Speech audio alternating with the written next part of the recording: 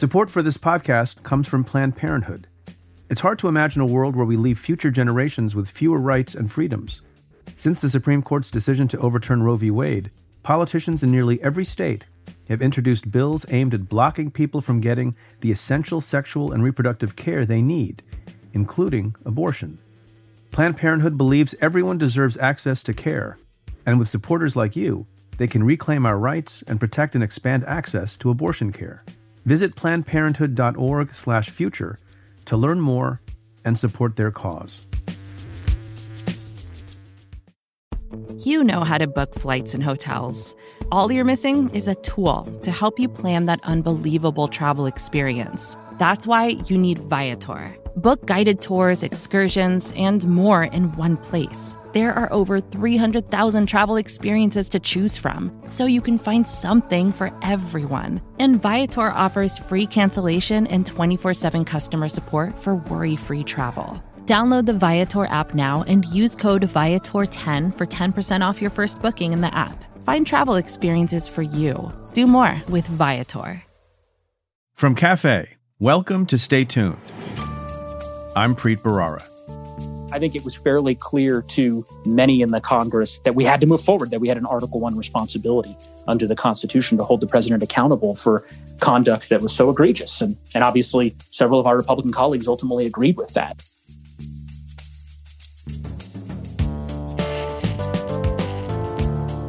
That's Congressman Joe Neguse. He represents Colorado's 2nd District. Neguse made waves last month during his powerful presentation as a House Impeachment Manager during the second Senate trial of former President Donald Trump. Neguse joined Congress in 2018 and quickly became a member of House Democratic leadership.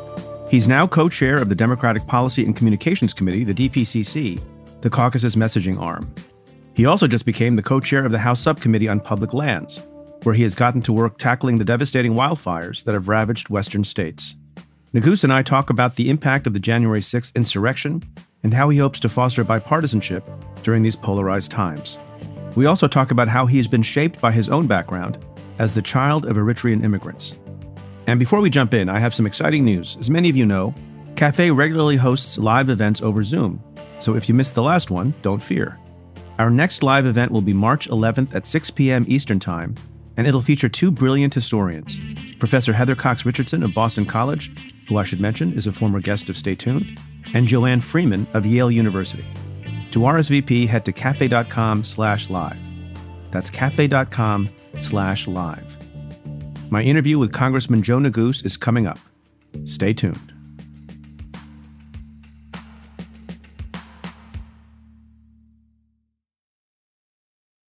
Now let's get to your questions. This question comes in an email from Isaac in New York, who asks, do you think Cy Vance will bring charges against Trump before he leaves office? How long do you think that investigation will take? Thanks for your question, Isaac. You're, of course, referring to Cy Vance, the sitting district attorney in Manhattan, who, as you know, has finally received the documents that had been objected to by Trump and his lawyers, the tax documents, the supporting documents related to tax returns, and all sorts of other financial information from Trump's accountants, Mazars. Now, I've tweeted about this a little bit and suggested that I think there is a likelihood of a charge, or at least that office believes there's a likelihood of a charge. And that's been met with some skepticism. I'm usually the one, if you've been listening for a number of years, you know, who throws cold water on the idea that there's going to be an immediate charge in a case, whether we were talking about the Mueller investigation or various other things. Prosecutions are hard, investigations take time, and sometimes it's impossible to figure out in a way that's provable beyond a reasonable doubt what the intent of the target was. That's especially true when you're talking about someone who's at the top of a large organization and there are no recorded phone calls and there's no cooperating witnesses and there's no smoking gun. I will say in this case, however, I haven't been in the grand jury. I haven't seen the testimony of the witnesses. I don't know what further things Michael Cohen has had to say about his former client.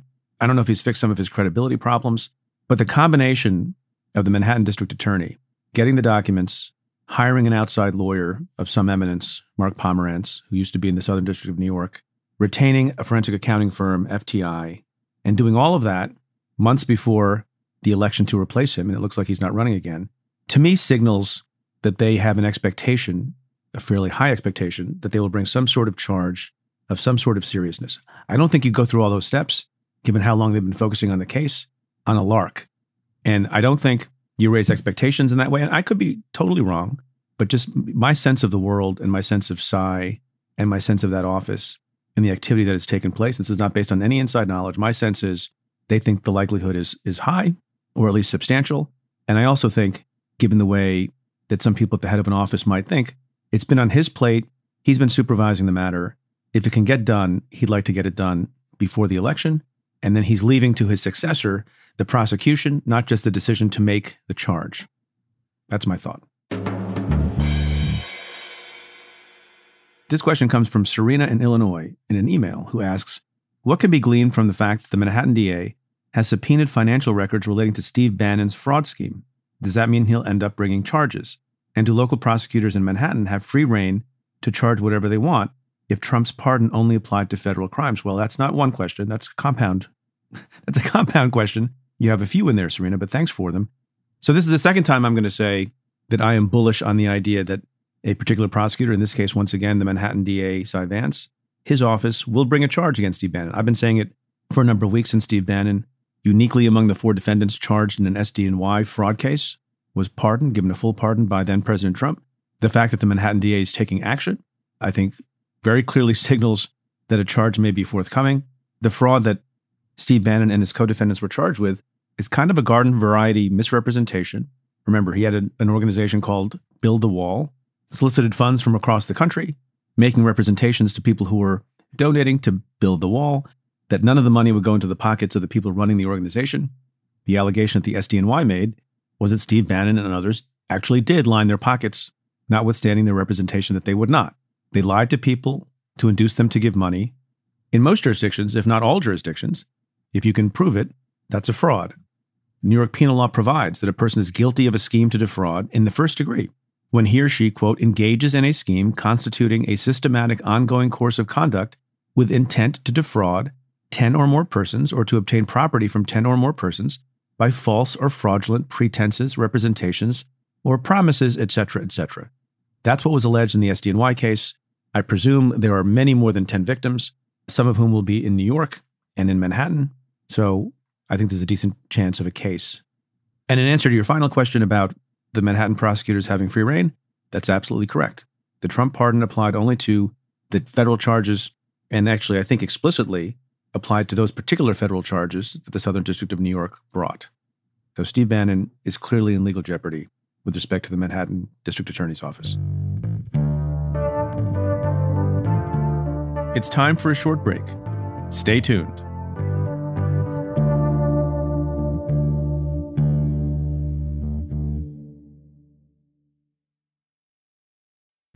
Support for this podcast comes from Planned Parenthood. Your body is your own. That's why Planned Parenthood is committed to ensuring that everyone has the information and resources they need to make their own decisions about their bodies, including abortion care. Today, lawmakers who oppose abortion are challenging Planned Parenthood. Affordable, high-quality basic health care for more than 2 million people is at stake. Planned Parenthood believes that health care is a basic human right. That's why they fight every day to push for common-sense policies that protect our right to control our own bodies. They also work tirelessly to oppose the onslaught of new policies aimed at interfering with personal decisions best left to patients and their doctors. They won't give up, and they won't back down. You can join Planned Parenthood in the fight to help make sure that the next generation can decide their own futures. The organization needs your support now more than ever. With supporters like you, they can reclaim our rights and protect and expand access to abortion care. Visit PlannedParenthood.org/future to learn more and support their cause. Support for Stay Tuned comes from Squarespace. In this day and age, if you're starting a new project, one of the first things on your to-do list is creating a website. That might seem a bit scary at first, especially if you've never done it before. But there are tools out there that make it easy for anyone to create their own site, like Squarespace. Squarespace is an all-in-one platform that you can use to build a website and help people find your ventures. Creating a website with Squarespace is straightforward and painless, even if it's your first time making one. Whether you want to sell your products or a service, or need a place to host your blog or portfolio, Squarespace can help you get your name out there and makes it easy to find on the web. They have plenty of tools to help make your first website look pretty great too, all while customizing it to fit your particular needs. Because your site is your own, and it shouldn't be fit into a one-size-fits-all box. Get the functionality and the unique look that you need. Head to squarespace.com/tuned to save 10% off your first purchase of a website or domain using code TUNED.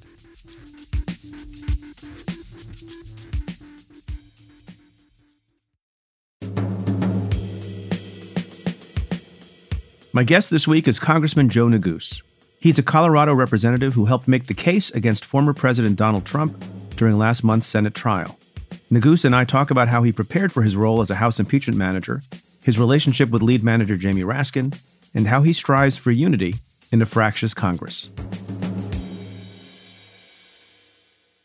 Congressman Joe Neguse, welcome to the show. Oh, thank you for having me, Preet. It's my pleasure. I want to start with a semi-flattering question. Maybe it's fully flattering. So you've only been in the Congress for a little while. You're younger than many people might appreciate. 36, am I correct? That's correct. And so you keep getting referred to as a rising star. At some point, do you get tired of being called a rising star and want to have risen? It's a fair question. Look, I've been very lucky and very blessed over the course of the last several years to have this unique opportunity to serve our country and to serve my state and my community back in Colorado. And it's been a real honor. I appreciate all of the kind words that folks have relayed, particularly in the last 2 months. But at the end of the day, like you, Preet, for me, it's all about the work. So I'm less focused on whether folks are calling me a rising star or whatnot, and more focused on the work we're doing. Well, that's a good answer, of course. So obviously, we should spend some time talking. I want to talk about a lot of things with you, but we should spend some time talking about impeachment trial number 2. Sure. But before we talk about that, let's talk about the event that led to that trial. Could you paint the scene for us of January 6th from your perspective and the perspective of your colleagues? What was that like? Sure.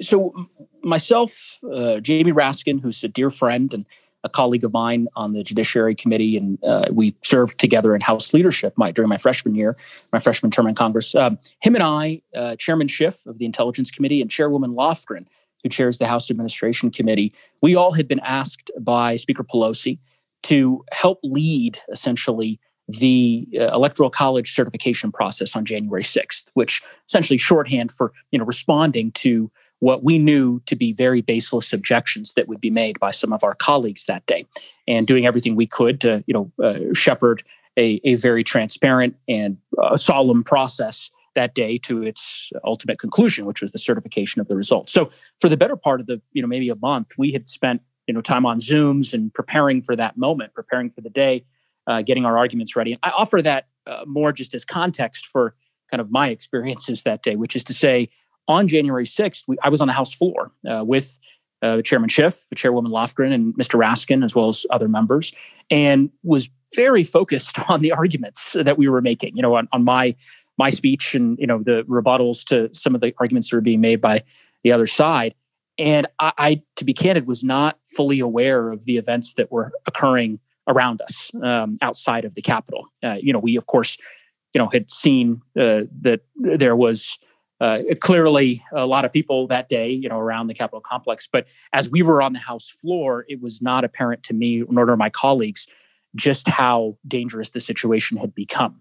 I didn't really notice, kind of how dangerous it had become until after I gave my remarks. Another Republican member began delivering his, and during his remarks, I saw Speaker Pelosi escorted from the dais by her security detail, which, of course, was a signal that something was amiss. And that was without warning at all. There was no announcement.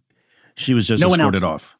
No, just escorted off the floor. We were all, sitting on the floor. As I said, I had just finished giving my argument. I think Representative Gosar was giving his argument, and it was in the middle of his that the speaker was escorted off, if I recall correctly. And then a few minutes later, Steny Hoyer, who's the majority leader of the House, who was sitting just 2 rows behind me, I noticed, as did my colleagues, that he was being escorted off the floor by his security detail. And so again, at that point, clear that something was amiss, but again, not clear what precisely was happening. There's no video on the House floor, in the chamber. So, look, this is going to be the subject of a lot of discussion and maybe the subject of a commission inquiry.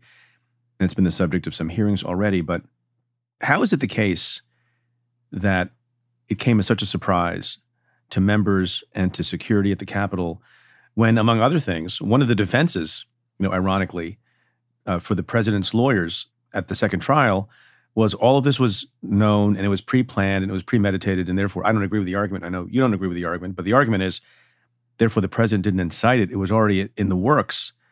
With that much information, what's the failure that caused so much surprise?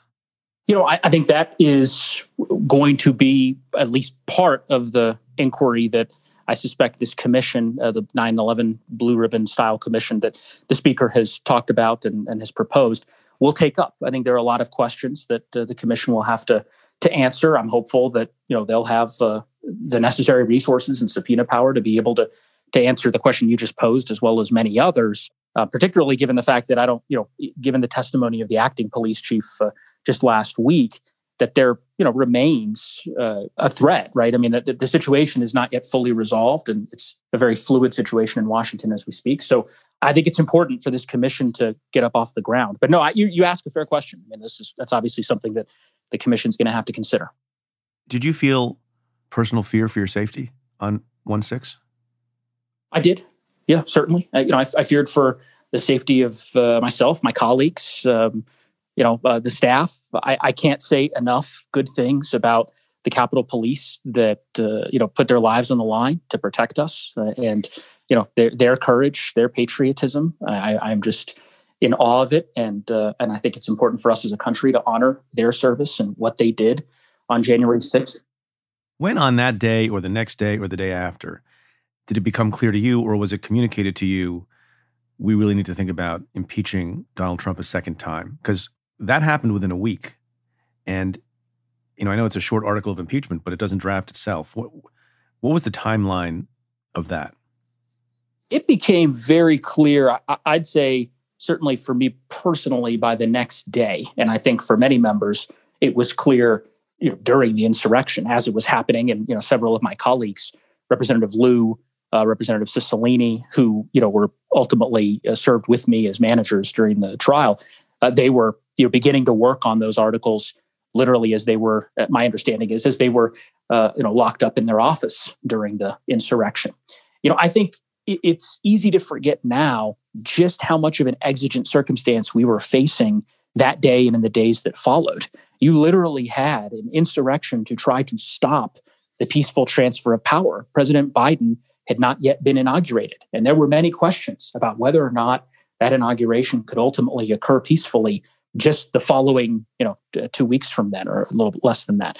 And so, I think it was fairly clear to many in the Congress that we had to move forward, that we had an Article I responsibility under the Constitution to hold the president accountable for conduct that was so egregious. And obviously, several of our Republican colleagues ultimately agreed with that. And the fact that you had, several Republicans very early, on that evening, the next day, the day after, making clear that they concurred that in our assessment that what the president had done was clearly impeachable. That obviously created an atmosphere in which there was support for impeachment that built.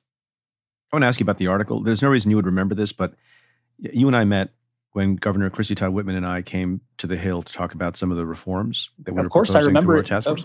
I remember it vividly in Majority Leader Hoyer's office. Yeah, exactly. But so we had the meeting, and then you pulled me aside, and we had a brief conversation about, what might be articles of impeachment the first time around. Those articles had not. My recollection is those articles had not yet been drawn up, and we had an offline discussion about whether or not it should be one article, multiple articles, whether the Mueller stuff should be in there too. And it was interesting because I think there was no consensus at that time. What was the thinking in this case? Why one article? Should there have been more than one article? Was that a mistake? How do you feel about it? And what was the thinking? I'm not going to second guess. Of course, I remember that conversation vividly. And I think the president's breaking of constitutional norms early in his tenure was, of course, a harbinger of more things to come, which culminated in the breaking of perhaps the most fundamental constitutional norm that has governed our republic since its founding, which is the peaceful transfer of power that we've had since the days of George Washington.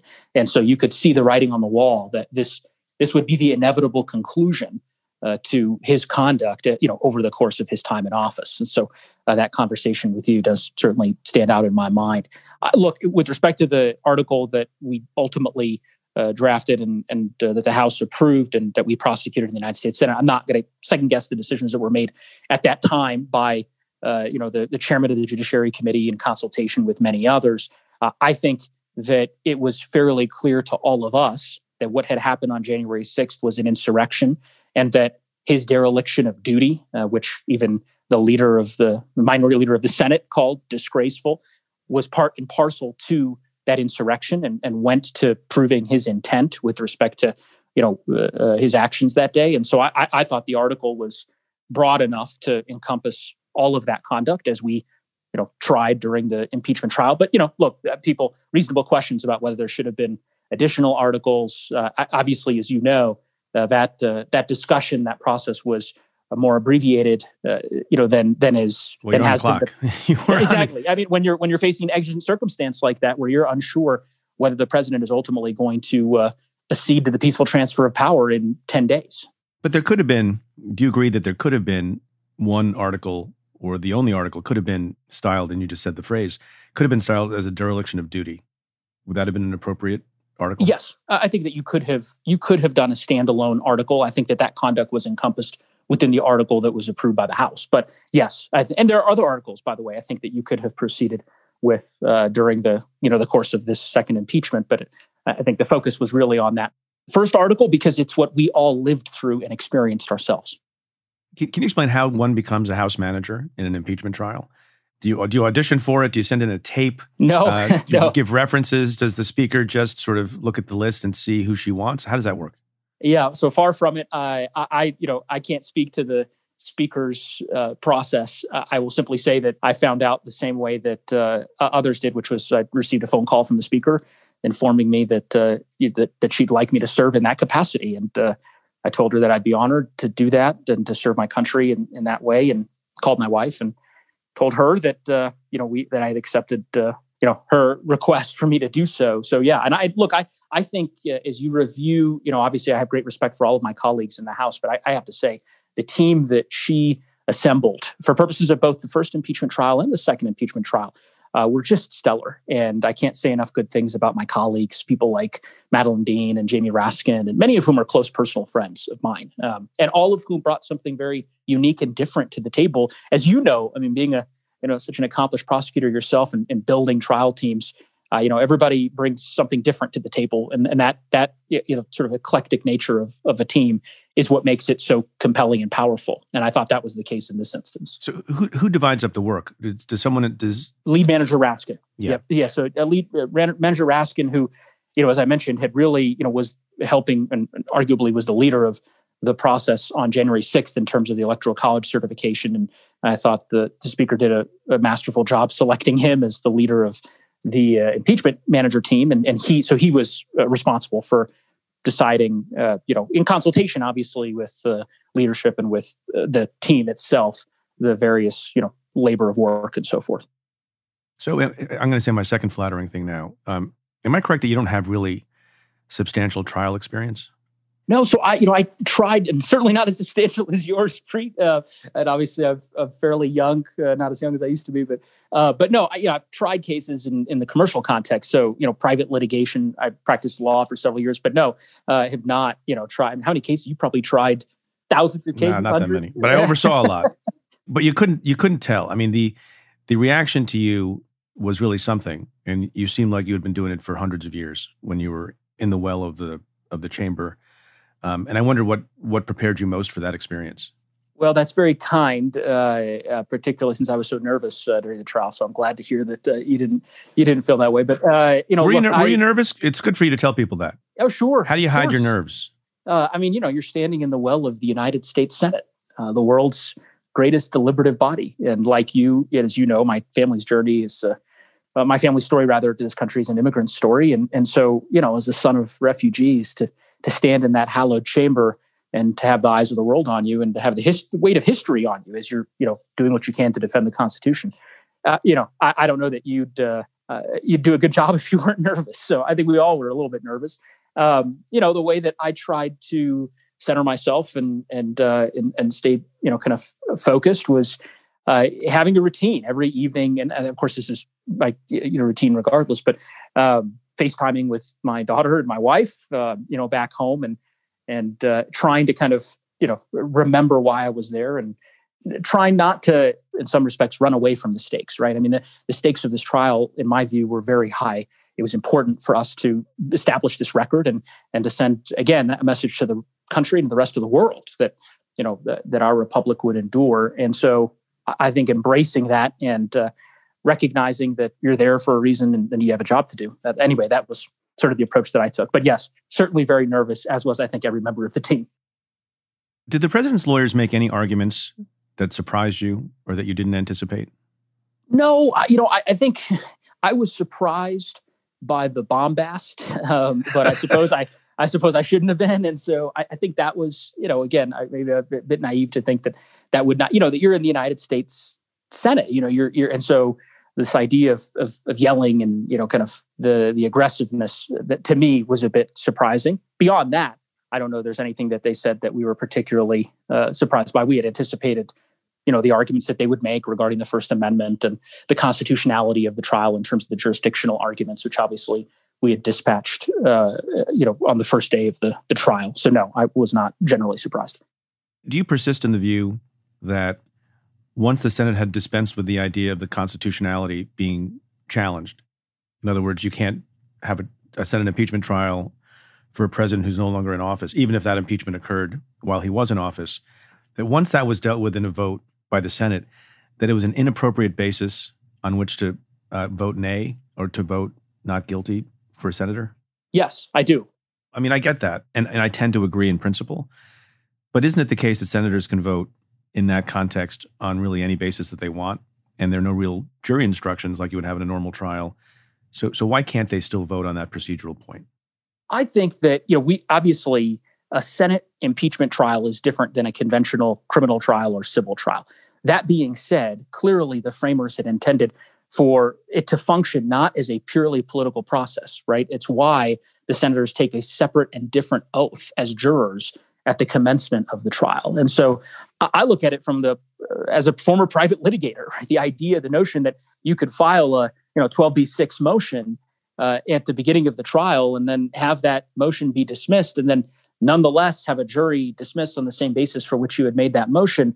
I mean, what was the point of proceeding with the jurisdictional motion to begin with, right? And I also will say it's interesting because it is relevant to some of the discussions that are happening today around Senate procedure, right? And archaic rules in the Senate. The Senate has always been a body that largely purports to rely heavily on precedent, far more than the House. And of course, we see that, for example, in the discussions around the parliamentarians' view with respect to the reconciliation bill that's making its way through Congress now. For a body that purports to rely so heavily on precedent, I was obviously disappointed that they would disregard not just their own precedent in the Belknap case, which of course we argued at great length, perhaps more than folks would wanted to hear. But I enjoyed it. I appreciate. I'm glad you did. But also their own precedent in terms of the law of the case, right? I mean, if we made compelling enough arguments that we convinced multiple Republican senators to vote to ultimately hear the case on the merits, and the notion that senators wouldn't be bound by that ruling, if you take that to its logical conclusion, it would mean that rulings on evidence, any other procedural motions that are made during the course of the trial, could all serve as the basis for a dismissal at the end of the road. When you were speaking, particularly at the end of the trial, to whom were you addressing yourself? All the senators, the Republican senators, the public, Mitch McConnell, some combination? I mean, you chose your words very carefully, and it was noticed how you were crafting your arguments and the phraseology you were using. Who was your audience? I would say all of the above. But really, who was your audience? I'm going to have to let the listener decode that, I think. Obviously, the language I used, as you can tell, was very strategic and specific. And clearly, I had hoped, I believed, as did the managers, we really, truly believed that we could get 67 votes, that the strength of the evidence, the strength of our arguments could overcome the political morass and gridlock that has too often gripped Washington, and that they would ultimately do the right thing. And so, as you can tell, the speech that I gave on the final day of the trial was not one that someone would give if they believed that the verdict was already in. And so, no, I clearly, the Senate Minority Leader, I referenced. There were various references in the speech that I thought would speak to him, and that also would speak to the country and would speak to his colleagues in the Senate. Stay tuned. We'll be back with Congressman Joe Neguse after this.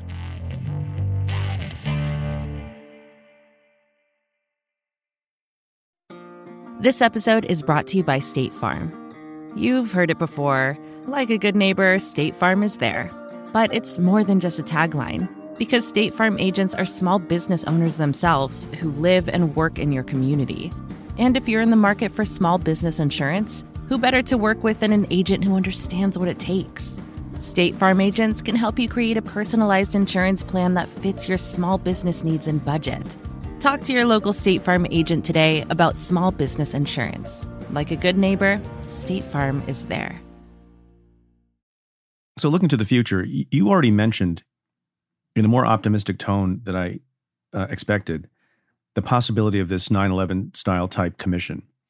Does that really have a shot? I'm hearing a lot of debate over the makeup of that commission, the scope of what they would be looking at. On 9/11, the country was pretty unified, in the wake of 9/11 at least. And it wasn't seen, as an inquiry about necessarily the bad conduct of a sitting president. Whereas this would be. What is your sense of optimism about whether or not such a commission can actually be established? It's a good question, Preet, and I think it's an open question. My honest answer is I'm not sure. I mean, obviously, I think that it's important for us to move forward and to have a commission. I think what Speaker Pelosi has outlined makes a whole lot of sense and is the prudent step forward. You've heard opposition from some Republicans on that basis. Obviously, there's going to be some pretty, I think, robust debates in the next 2-3 weeks about the contours of what this commission should and could look like. At the end of the day, my hope is we could resolve those differences and just get it done, because I think the country needs it. And we need to have a commission that actually can, look at this in a bipartisan way. But beyond that, I mean, look, the committees of jurisdiction, the Homeland Security Committee, the Judiciary Committee, Intel, House Administration, in both chambers, I should say, I think are also going to do their own investigations. You see that already with the investigation that Senator Klobuchar, as chairwoman of the House, they have a different name for it in the Senate, but their iteration of the House Administration Committee, her and Roy Blunt, a Republican from Missouri, that they've already begun, right, with some of the hearings that they've held. And so in the meantime, we'll continue, I think, on that course, but I don't think that can be a replacement. It's not mutually exclusive of the need for a truly bipartisan 9/11 style commission. So when you say truly bipartisan, are you in agreement with the people who say there should be an equal number of Republicans and Democrats? I support the plan that the Speaker has outlined, which does not, I don't believe, has an equal amount. That being said, I think that's probably part of the negotiations that will happen in the next few weeks as they, kind of further refine the scope of the commission, the timeline, and how it's structured. And I'll leave those details to be negotiated by leadership. I trust their judgment. So more about the future of the Congress, of the country, and bipartisanship in particular. What is it like post-insurrection and post-trial? What's the feeling in the House when you're in the halls, when you grab a bite to eat, when you're in committee? Does it feel different? I think that the feelings are still fairly raw. What we all experienced, what the country experienced on January 6th was something that, we certainly have never experienced before. And so it's only natural that it would take time, I think, for folks to be able to, kind of rebuild, partnerships that maybe had previously existed. That being said, I must tell you, and I also would just say and caution your listeners on this point, because I have many Republican friends in Congress that I work with and partner with. We just launched a bipartisan wildfire caucus last week with Representative Curtis of Utah, who's a friend and a colleague. And we have vigorous debates. We disagree on a whole lot, but we're also moving ahead with addressing wildfires in Colorado and Utah, which is a big issue out here in the West, as you might imagine. And I see those bipartisan efforts and endeavors still coming to fruition, still happening on a daily basis. It doesn't mean that it's not different than what it was before. I do think there's a different atmosphere in Congress right now.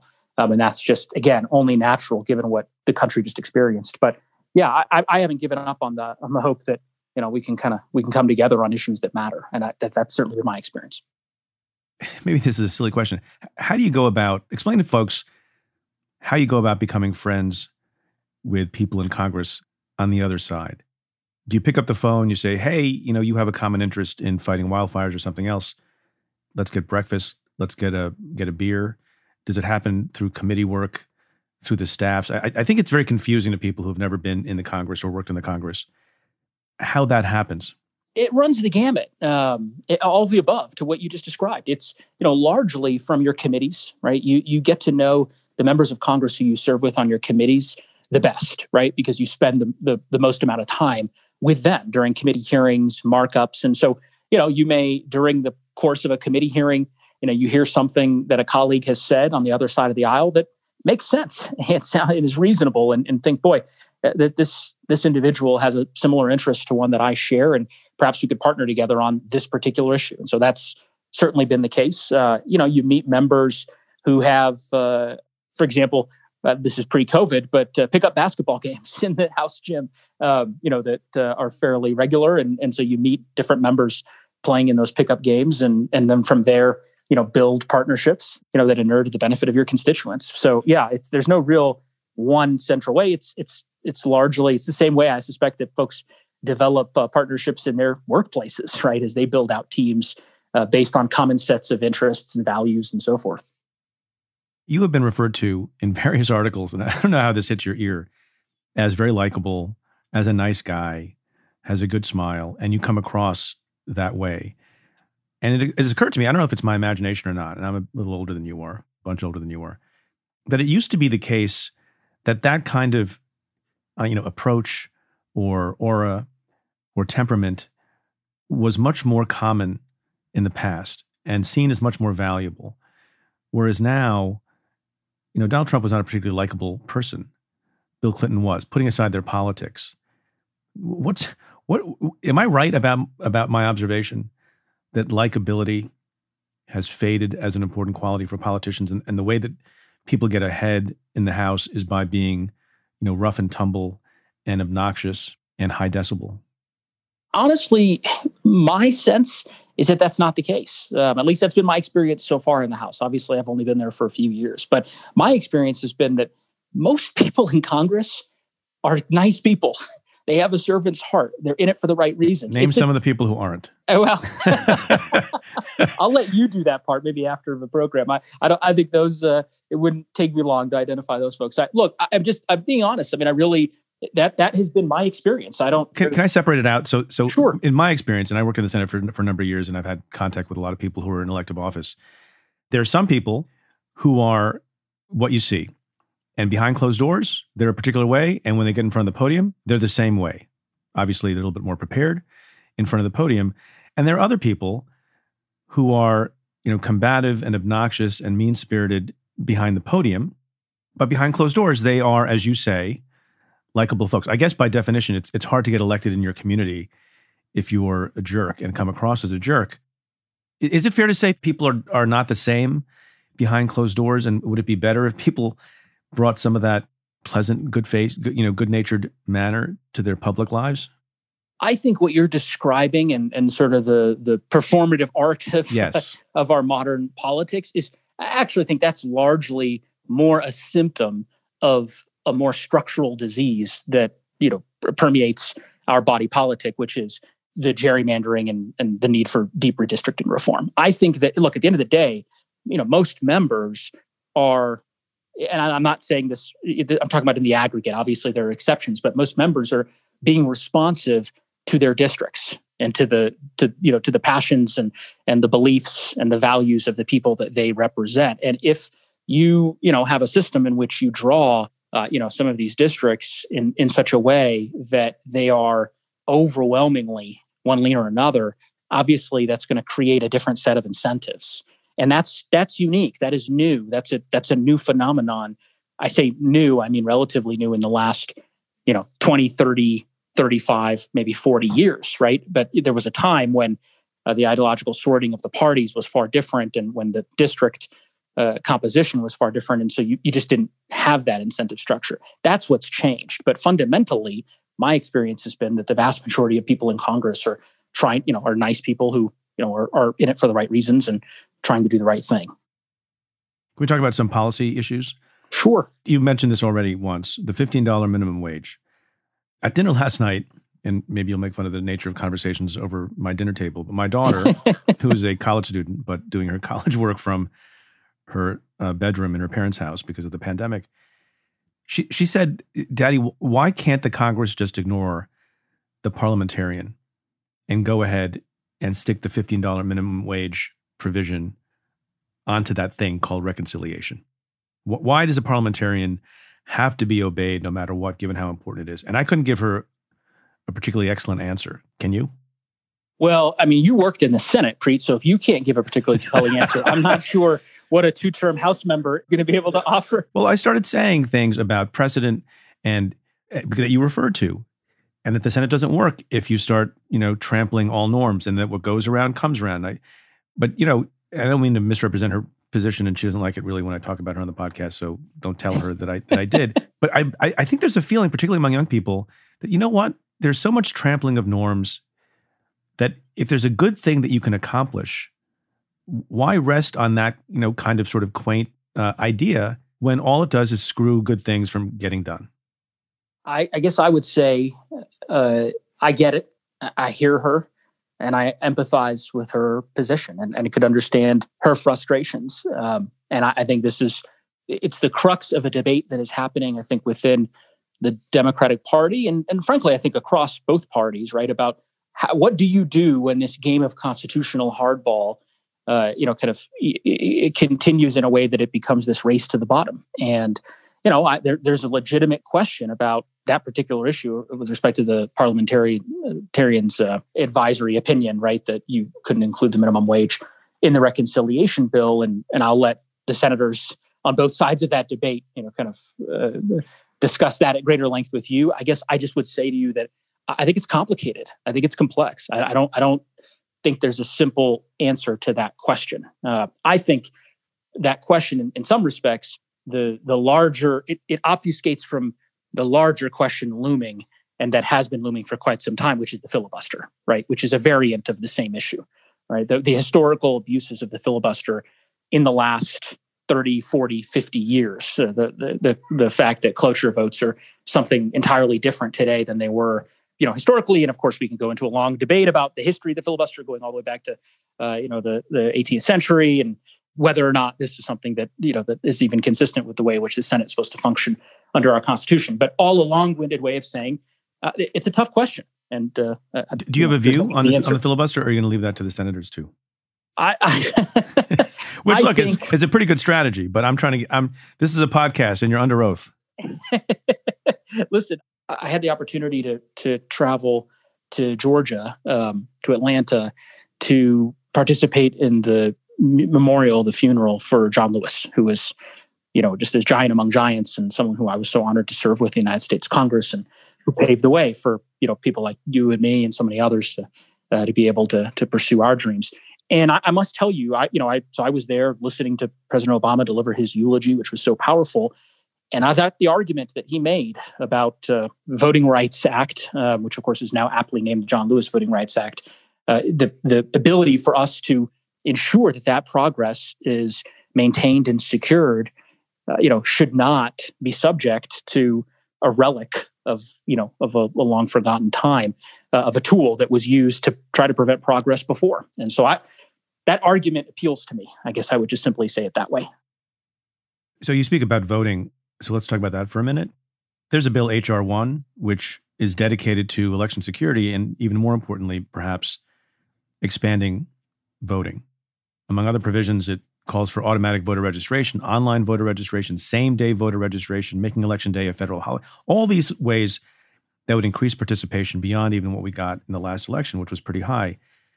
A, what are the prospects for that kind of thing, given how the last election turned out? And B, what do you make of what's happening on the other end of the spectrum, which is efforts in various states on the local level, Georgia and elsewhere, where Republicans lost, their efforts to sort of constrict voting? How are those two different sort of missile is going to resolve and clash? Yeah, clearly those sort of two schools of thought, right, on a collision course. I know you live in New York, so I will say that Colorado, obviously I'm biased, but I think the best state in the country, and one of the reasons, in addition to our incredible public lands, is not that I'm doing a sell here on Colorado, I guess, but it sounds like on your podcast. But one of the reasons is Colorado has the gold standard for election system in the country. So that we had the second highest voter participation rate in the United States, second to only Minnesota. In 2018, when I ran for Congress the first time, our congressional district had the highest voter participation rate in the country.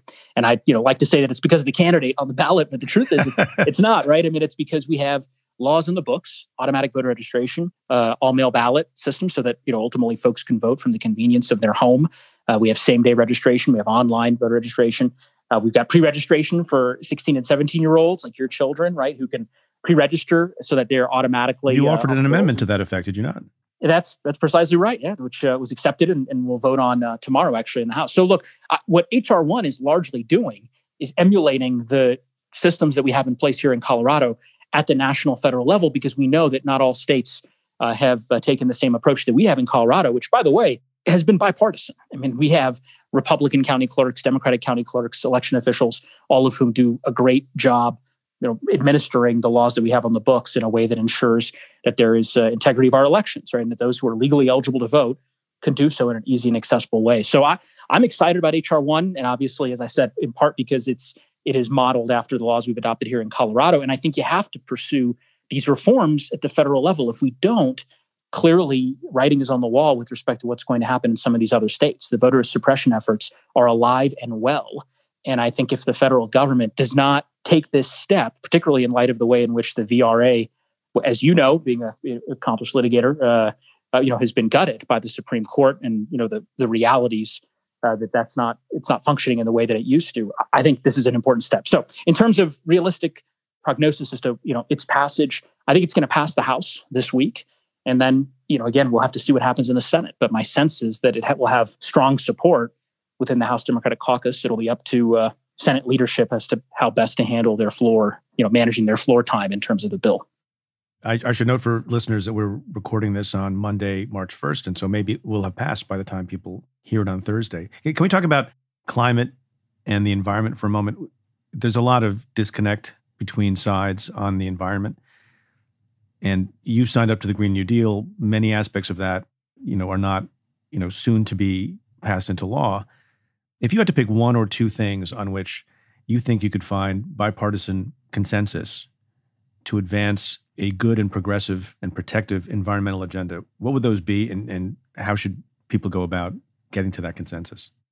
I think there would be two pillars. The first, technology, and the second, jobs. With respect to the first, there's bipartisan support in the Congress for investment on the R&D side. We have incredible federal labs. My district is home to 13 of them, literally some of the most cutting-edge labs in the country, NREL, UCAR, NCAR, doing incredible, phenomenal work as far as battery storage technology, right? And trying to develop different ways to further harness the benefits of renewable energy.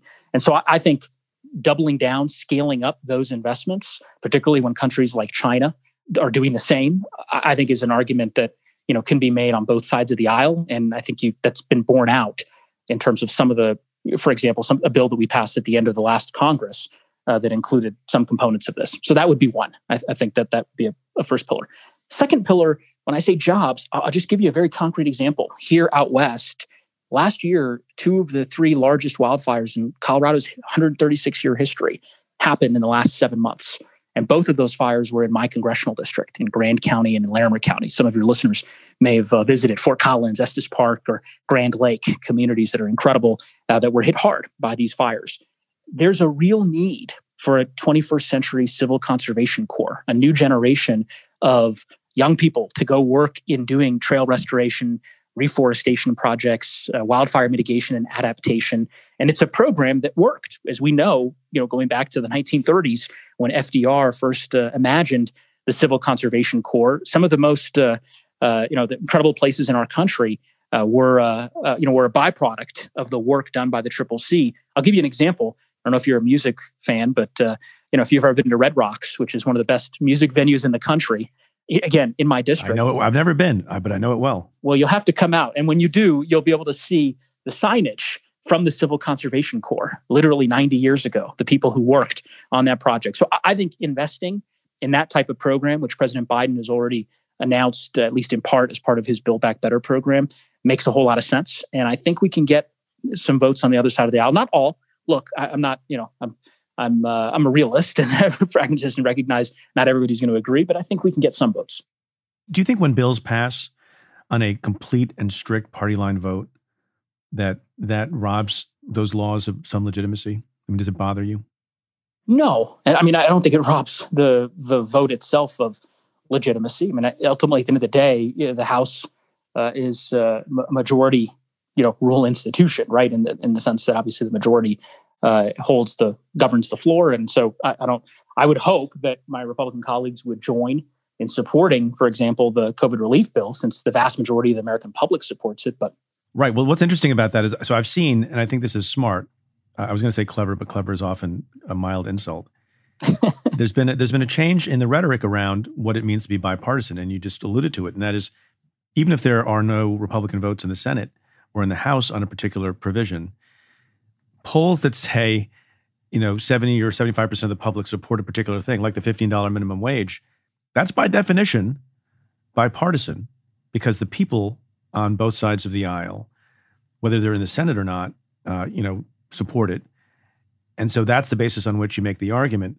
Can you explain to the public what I still don't understand, even though I was a political science major and I've studied the law and comment on all this stuff for years, how it can be that something that has really wide, broad political support and popular support in the country just gets crushed when it comes to Congress, like the minimum wage, for example? I mean, we're a democracy. How does that, if it's a free market of ideas and voting, how does that happen again and again?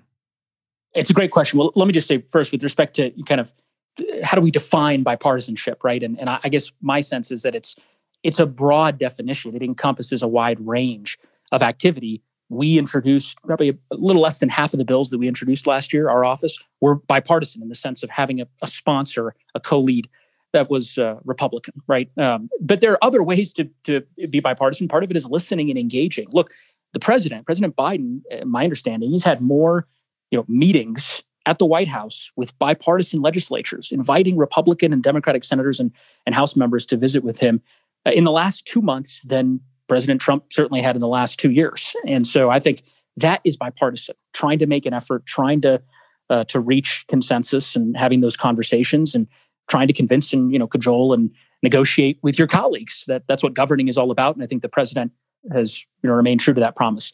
In terms of your broader question about why eminently popular policies, that the American public largely supports, have such a hard time gaining bipartisan support in the Congress, there's a lot of potential answers.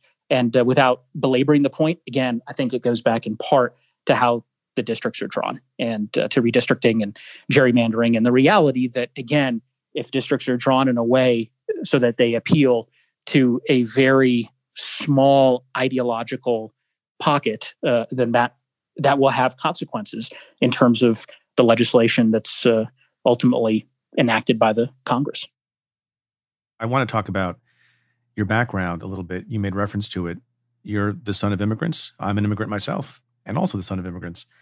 And your folks came from Eritrea. I just wonder how you think about that when it comes to your policy thinking about immigration. How much does your background inform your thinking about immigration in America, and in what ways? Very much so. I suspect in similar ways to you, Preet. Look, our country has always been this beacon of hope and a place where those seeking refuge and freedom can come and live their dreams. And it's interesting. I watched Judge Garland's testimony, Attorney General Designate Garland, I should say, before the Senate, as I'm sure you did, and I was so moved by his recounting of his family's journey to this country. And as I said to someone else, as he described his experience, I think he was speaking for every immigrant, son of immigrants or daughter of immigrants or granddaughter or grandson of immigrants who feels the same way, that we've all been given the gift of American democracy, this incredible the freedoms and the opportunities that we have in this country that just don't exist in a whole lot of places in the world. And we feel a real debt to pay it back and to pay it forward. And that's why many of us choose public service. It's certainly why I did. And obviously, it impacts my views on immigration policy in a very visceral way as we think about, for example, our refugee policies and the ways in which those were deeply undermined by the prior administration, the refugee cap being literally slashed by 3/4, lowest admission of refugees in the modern era of our country. Obviously, the terrible abuses that happen on our southern borders. So we could devote probably certainly an entire hour. We could do a whole episode to immigration policy, but it's the reason why I serve on the immigration subcommittee in the House Judiciary Committee, because I'm passionate about it. My constituents are passionate about it. My state is passionate about it, but I am too, for obvious reasons. In reading about what you've said about your family, I see a lot of the things that I say about my own family, and that is the emphasis on education, the emphasis on doing well in school, a particular emphasis on going to college and getting a good degree. And that's sort of imprinted on the brain of a lot of people, but particularly immigrants who come to the United States. And I've always thought of that as a great virtue and a wonderful thing and a good thing to focus on. And it is one of the reasons why I got to where I got and you got to where you got. But recently I've been thinking more and reading more about some possible downsides to the huge emphasis on college, because 2/3 of Americans don't go to college. Do you worry that in political discussion and in the making of policy, we leave behind a little bit the people who are not going to go to college by overemphasizing the importance of university?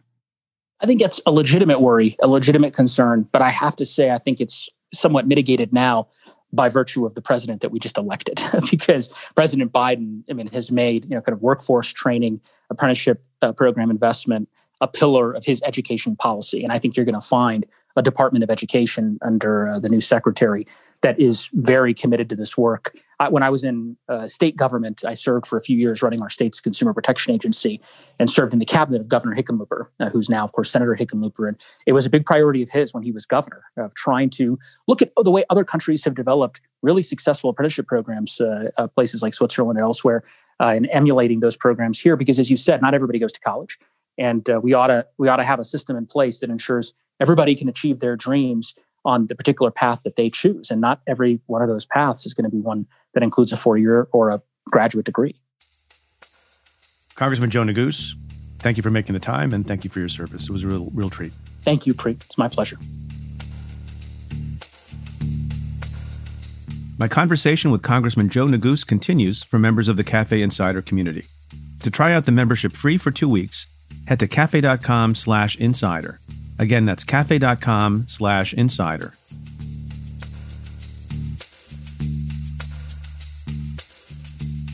So I want to end the show this week by telling you about something that I did this weekend. As some of you may have seen on the internets, this past Sunday evening, February 28th, I received my first shot of coronavirus vaccine. I got the first shot of Pfizer. That means I'll get the second shot in 3 weeks. I got my shot at the Jacob Javits Convention Center on the west side of Manhattan. And it was a little bit of a bizarre thing to be there. The last most memorable thing I did at the Jacob Javits Center was take the bar exam, I think 27 or 28 years ago. Maybe some of you have been to the Jacob Javits Center and gotten a shot, or will get a shot there. I think they're doing hundreds, if not thousands, per day. They're about to go overnight as well, so that more shots can be administered to more people in the New York area. The entire experience from beginning to end was seamless. You arrive and you're greeted by a National Guard soldier or airman. And throughout the process, as you move from station to station and you have your ID checked and you get ready to get your shot, it's run by the National Guard beautifully. And there's this moment when you get to sort of the end and you're about to enter the cavernous room where there are scores and scores of tables set up with practitioners who are going to inject your arm with the vaccine. And you're waiting in a number of lines, and there are National Guard members sort of directing you to which table. You keep hearing the phrase again and again and again, "Ma'am, follow that soldier. Sir, follow that soldier." And then when the time came for me, I followed a particular soldier, and I was never happier to do so. The shot itself is completely painless, takes about 3 seconds, and then you sit for 15 minutes to make sure you don't have a reaction, an allergic reaction. There's free water, and then you're on your way. So some people have asked me, because I posted this fact on Twitter, some people reacted saying, "Preet, I didn't know you were so old. How'd you get a shot so soon?" Well, there are different conditions and qualifying factors in different states. In New York, if you have a qualifying underlying condition, beginning back, I think, on February 15th, you were eligible for a shot if you could find one online. And my wife spent some time and aided me in that process, and I have her to thank for finding this Jacob Javits vaccination appointment. And so I do have a qualifying underlying condition, which I'm not going to share with you. One reason I wanted to share the good news of my own shot was to show other people that the shot is safe, the shot is effective, and everyone should be doing everything they can to get one. Why is that important? Well, it's important because, as you may have been reading, there are a lot of Americans who are vaccine hesitant, who plan not to take it. There's a poll I saw in the last few days that says 56% of white Republicans say they are unsure or will not take the COVID vaccine. Why do I mention that? I mention it because one of the last shameful acts that Donald Trump committed in the final days of his presidency was to get the coronavirus vaccine. Nothing shameful in getting the vaccine, but he did it quietly. He did it secretly, along with his wife, Melania Trump. And we just learned about it now, weeks after the end of his presidency. How much of a difference could he have made to many of those Republicans who are unsure of taking the vaccine or flatly say they will not take the vaccine? The more people know, the more people hear that folks are taking the vaccine and welcoming the vaccine, the better. And I don't know, folks, if this has been your experience, if you've gotten a shot, but I had a hard time being happy even while I was in line at the Javits Center. I kept thinking maybe there's a screw up with my appointment. Maybe there's a mistake. Maybe I don't really have one. Maybe they'll ask me some question that prevents me from getting the vaccination. Then after I got the shot in my arm and the Band-Aid was placed on my arm and I was walking to the place where you sit for 15 minutes, I was really overcome with happiness and relief, much more than I had expected. It's kind of hard to describe, but it's kind of like this moment after a year of being fearful for your family, for your friends, for your country, and one little small shot. Less than 12 months after we all locked down last year, it was kind of a miracle. And in that moment, I felt the miracle. By the way, I would have taken a selfie to prove that I had gotten the vaccine, but for whatever reason, in the Jacob Javits Center, photography is not permitted in the vaccination room. And finally, I just want to thank, as we all should, everyone who made not only the vaccine, but the vaccinations possible. The doctors, the scientists, the nurses, the logistical people, and the National Guard. Every soldier I ran into in that process on Sunday was cheerful, helpful, and doing a very profoundly important public service. And it continues to be my view that anytime anyone anywhere gets a shot in the arm, it's a beautiful thing. I hope you're in the process of getting your own shots. I hope it won't be too long if you haven't gotten one yet. And share your stories about getting a vaccination. I'd like to hear them. Send them to letters@cafe.com.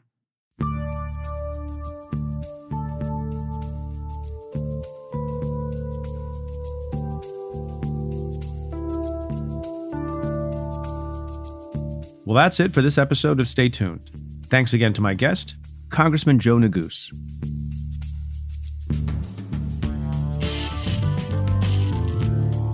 If you like what we do, rate and review the show on Apple Podcasts or wherever you listen. Every positive review helps new listeners find the show. Send me your questions about news, politics, and justice. Tweet them to me at Preet Bharara with the hashtag AskPreet. Or you can call and leave me a message at 669-247-7338. That's 669-24-PREET.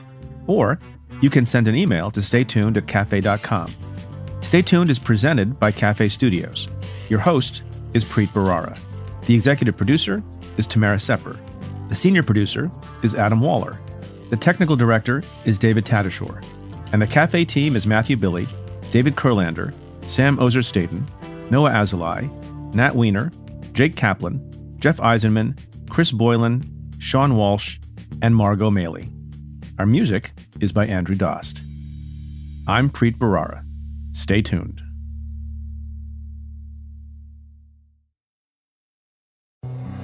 Hi, I'm Ben. I suffer from a condition called writer's block. It strikes when I'm at work.